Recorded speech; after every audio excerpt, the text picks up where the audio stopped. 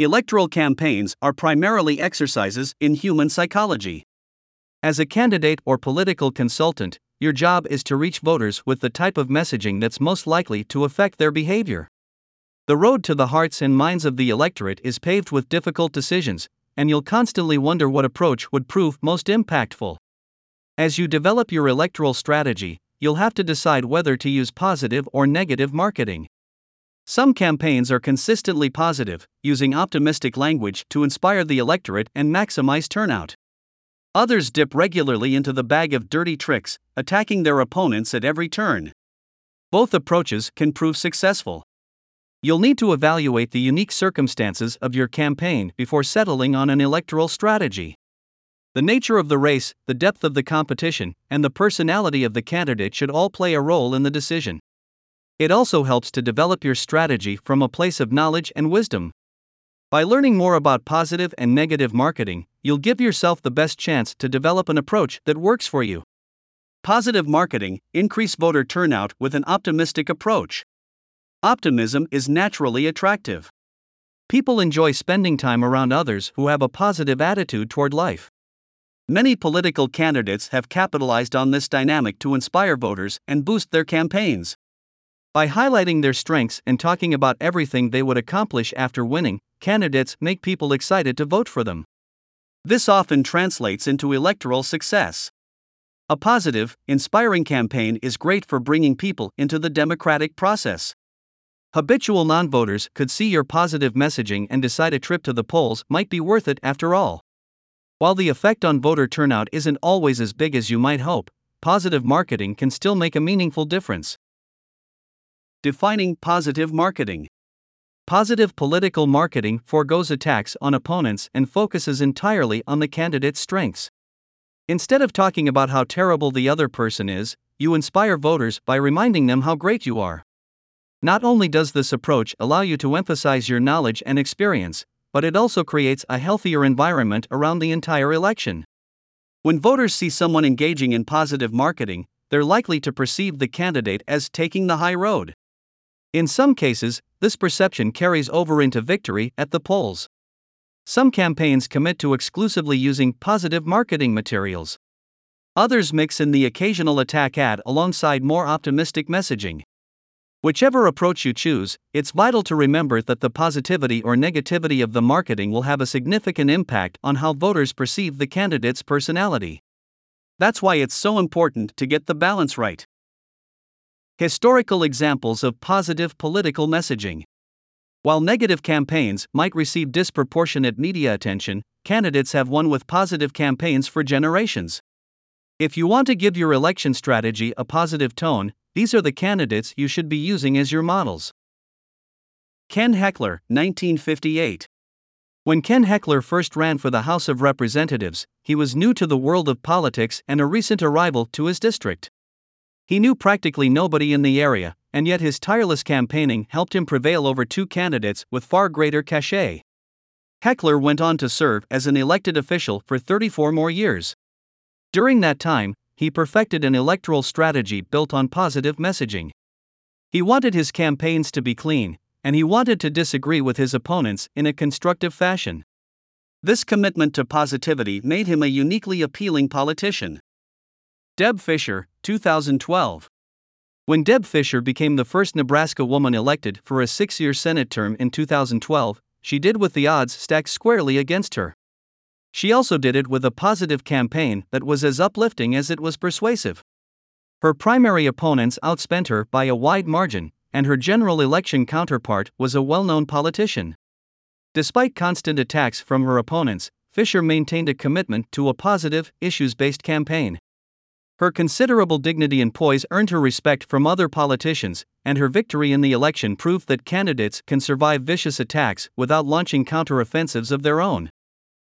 Pat McCrory, 2012. When Pat McCrory ran for governor of North Carolina in 2012, he promised from the outset that he would run a positive campaign. This decision ultimately carried him to the highest office in the state. While other candidates may have turned the election into a nasty, partisan affair, McCrory kept his discourse civil and received bipartisan support as a result. Rather than attacking his opponent, he talked incessantly about his own plans to improve the state. Far from being naive, this strategy turned out to be just what the North Carolina electorate was looking for. The benefits of a positive approach. For a political candidate, the most consequential benefit of positive marketing is that it can help increase voter turnout. People who have checked out of the political process might decide to vote if a candidate's positive messaging is sufficiently inspiring. Studies have conclusively linked positive political ads with higher rates of participation at the polls. For candidates eager to tap the latent support of the disinterested masses, a positive campaign could be the perfect approach. Another benefit of positive political messaging is that it boosts people's enthusiasm for the democratic process. Research shows that voters dislike the effect that negative advertisements have on the political climate. By eschewing constant attacks and investing in positive messaging, you do your part to create the type of democratic culture that most Americans desire. Negative marketing: turn voters against your opponents. As inspiring and effective as positive campaigning can be, the American political scene has always included plenty of negative campaigning. Candidates don't employ this type of marketing because they enjoy being nasty. They do it because it works. When voters hear repeated attacks against a politician, they're liable to be swayed. Some people might decide to transfer their support to another candidate. Others will simply decide to skip voting altogether. Both outcomes benefit the candidate who launches the attacks. It's no surprise that such an effective political technique has become so common. In the 2012 presidential election, an astonishing 80% of Obama's and Romney's campaign ads were negative. While it's not always fun to take the low road, even candidates in smaller-scale elections should consider the potential benefits of attacking their rivals. Defining negative marketing. Negative political marketing involves criticizing your opponent's weaknesses rather than highlighting your own strengths. Often, negative campaigning consists of fair criticism leveled at an opponent's record, inexperience, or mistakes. Sometimes, it devolves into a more sinister dispersal of lies or personal attacks. Both good faith criticism and bad faith slander can convince voters not to vote for the targeted candidate. Negative campaigning throughout history. Negative marketing might be seen as nasty or distasteful, but it has a long history in American politics. There can only be one winner in an election, and candidates know that discrediting their rivals is often the key to success.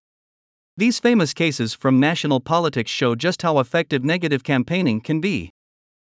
Tricky Dick. Rivals first started calling Richard Nixon Tricky Dick during his 1950 Senate campaign. While Nixon won that particular election, the unfortunate sobriquet stuck with him for the rest of his political career. Given the speed with which the American public turned against him after the Watergate scandal, it's reasonable to assume that the nickname made an impression. Swift boating. During the 2004 presidential election, John Kerry used his military experience during the Vietnam War to curry favor with Americans. In response to his claims of heroism, a group calling itself Swift Boat Veterans for Truth insisted he hadn't actually been a war hero at all.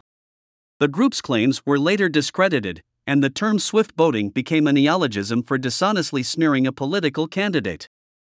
Trump's 2016 nicknames. Throughout the famously tumultuous 2016 campaign, Donald Trump made a habit of giving his rivals and enemies unflattering nicknames. During the primary, Ted Cruz was known as Lion Ted, while Jeb Bush became Low Energy Jeb. Hillary Clinton, Trump's general election opponent, was Crooked Hillary, and progressive foil Elizabeth Warren was Pocahontas. While many found the nicknames offensive and out of place, the strategy delighted Trump's fans and helped carry him into the White House. Why a negative approach can work. The effectiveness of negative campaigning lies in basic human psychology. People form opinions based on how a person or issue has been framed for them. Every political candidate has their weaknesses, and every policy proposal has its downsides. If a candidate can put their opponent's weakness on full display, at least some voters are likely to see their opinions change. One main benefit of negative marketing is that it can affect voters across the political spectrum. Imagine you release a radio ad attacking your opponent. The people who were inclined to vote for you anyway will only double down on their commitment. People who were more likely to vote for your opponent, meanwhile, might consider sitting out the election if your ad hits home. By slightly increasing your own supporters' resolve while reducing your opponent's turnout, you can weaponize negative ads and eventually win the election. Go low or go high? The tone of your political campaign will have a massive effect on how people perceive your candidacy. If you focus exclusively on positive marketing, you can show win over reluctant voters and receive plaudits for your integrity. If you get down and dirty with attack ads, you can chip away at your opponent's support until you've successfully beaten them. Most candidates adopt a combination of these two approaches. With the right strategy, you can enjoy the benefits of both positive and negative marketing. Every candidate should be highlighting their strengths and inspiring the electorate. Savvy candidates are also happy to point out their opponent's deficiencies. By drawing on both approaches, you can develop a unique strategy that optimizes your campaign.